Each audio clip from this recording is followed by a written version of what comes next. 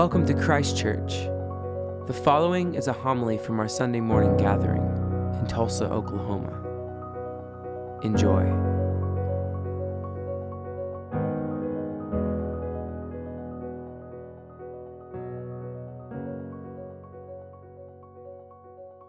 The Holy Gospel of our Lord and Savior, Jesus Christ, according to Luke. Glory to you, Lord Christ. Jesus began to say that to them, "Today the scripture has been fulfilled in your hearing."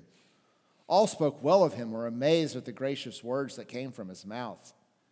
They said, "Is this not Joseph's son?" Jesus said to them, "Doubtless you will quote me this proverb, 'Doctor, cure yourself.' And you will say, 'Do here also in your hometown the things that we have heard you did at Capernaum.'" And he said, "Truly I tell you, no prophet is accepted in the prophet's hometown. But the truth is, there were many widows in Israel in the time of Elijah when the heaven were shut up for 3 years and 6 months, and there was severe famine all over the land. Yet Elijah was sent to none of them except to a widow at Zarephath in Sidon. There were many lepers in Israel in the time of the prophet Elisha, and none of them were cleansed except for Naaman the Syrian." When the people heard this, all in the synagogue were filled with rage. They got up, they drove him out of the town, and led him to the brow of the hill on which their town was built, so that they might hurl Jesus off the cliff. But he passed through the midst of them and went on his way. The Gospel of the Lord. May the words of my mouth, the meditations of all our hearts be acceptable in your sight, O Lord, our strength and our Redeemer. Amen. Please be seated.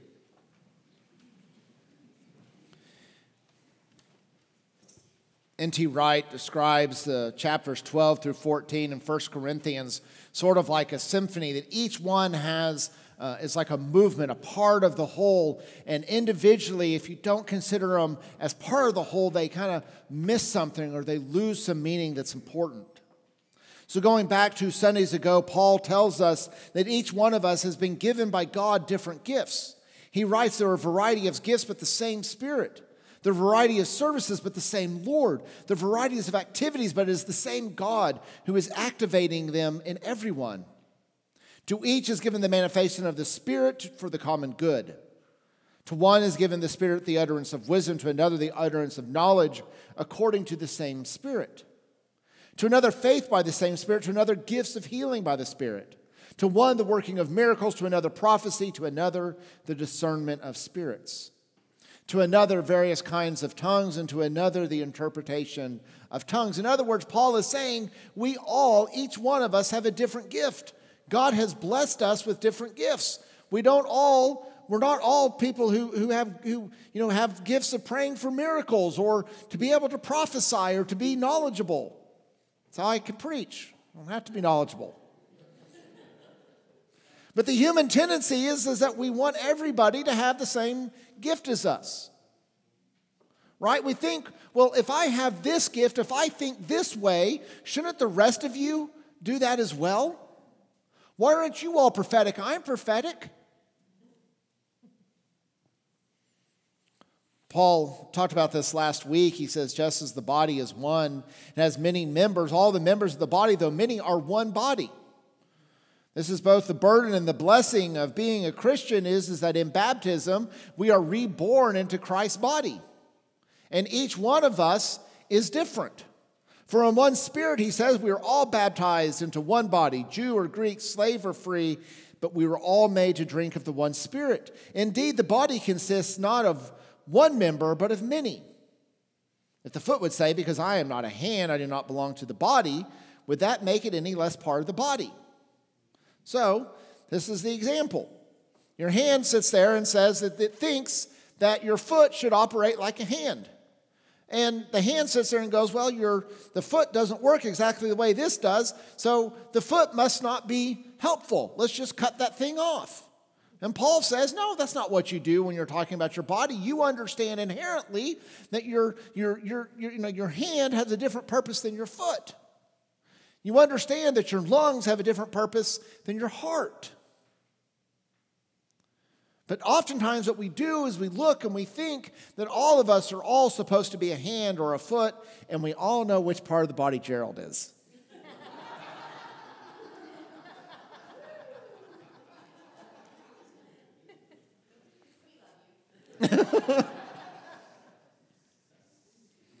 Paul asks, are all of us apostles?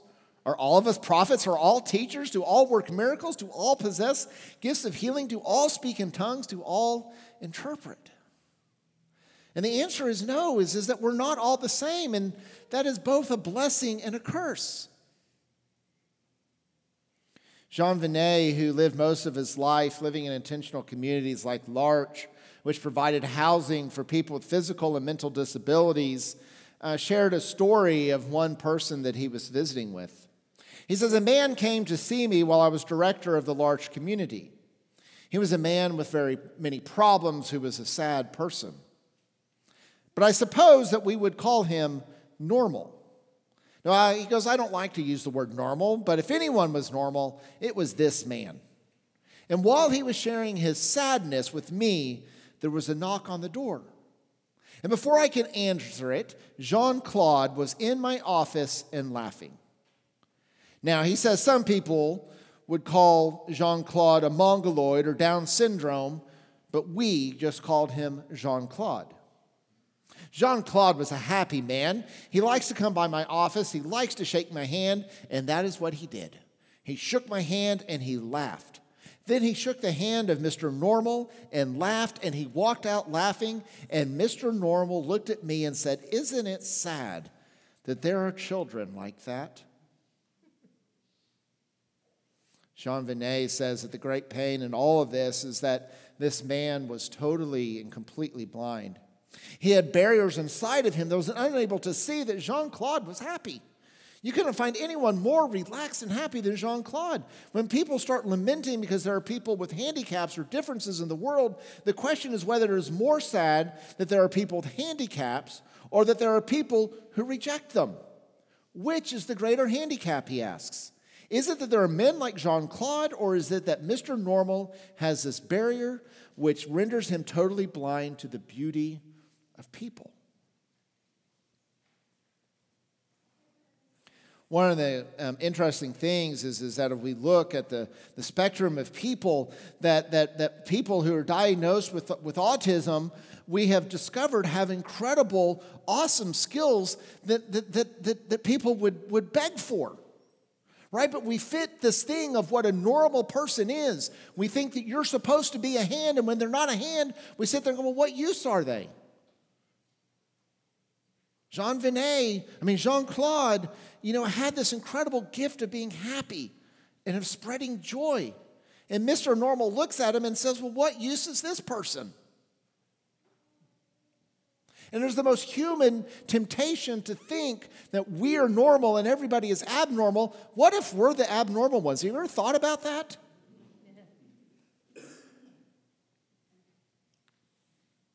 And so Paul says it's not about the gift that you have, but it's about the love that you bring to your gift. You can be the most amazing cymbal player, he says, but if you don't play that cymbal with love, you are just a noisy instrument. That what we are called to do is to live lives out of love. We're reminded in Holy Scripture that God himself is love. As our presiding bishop likes to say, if it ain't about love, it ain't about God. St. John Chrysostom says it this way, if I have no love, I'm not just useless, but I'm a nuisance.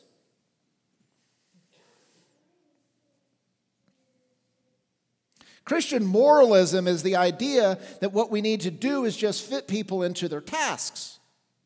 When the reality of the Christian life is, it's about the love that animates the thing that you do.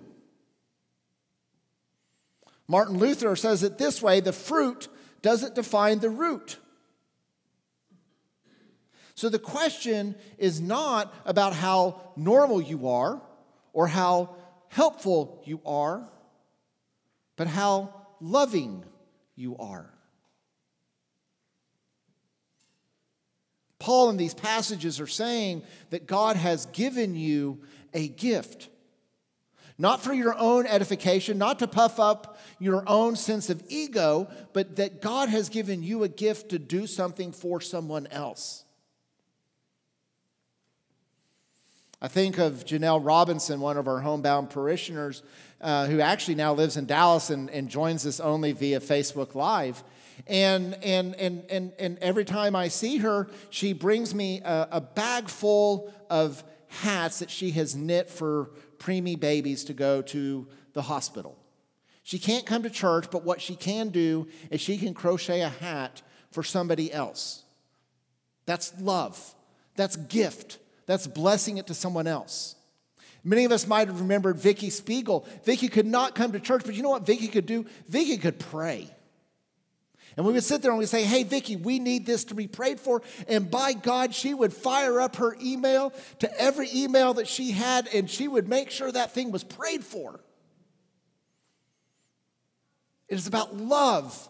It's about the love animating from your life so that you are a blessing to another person.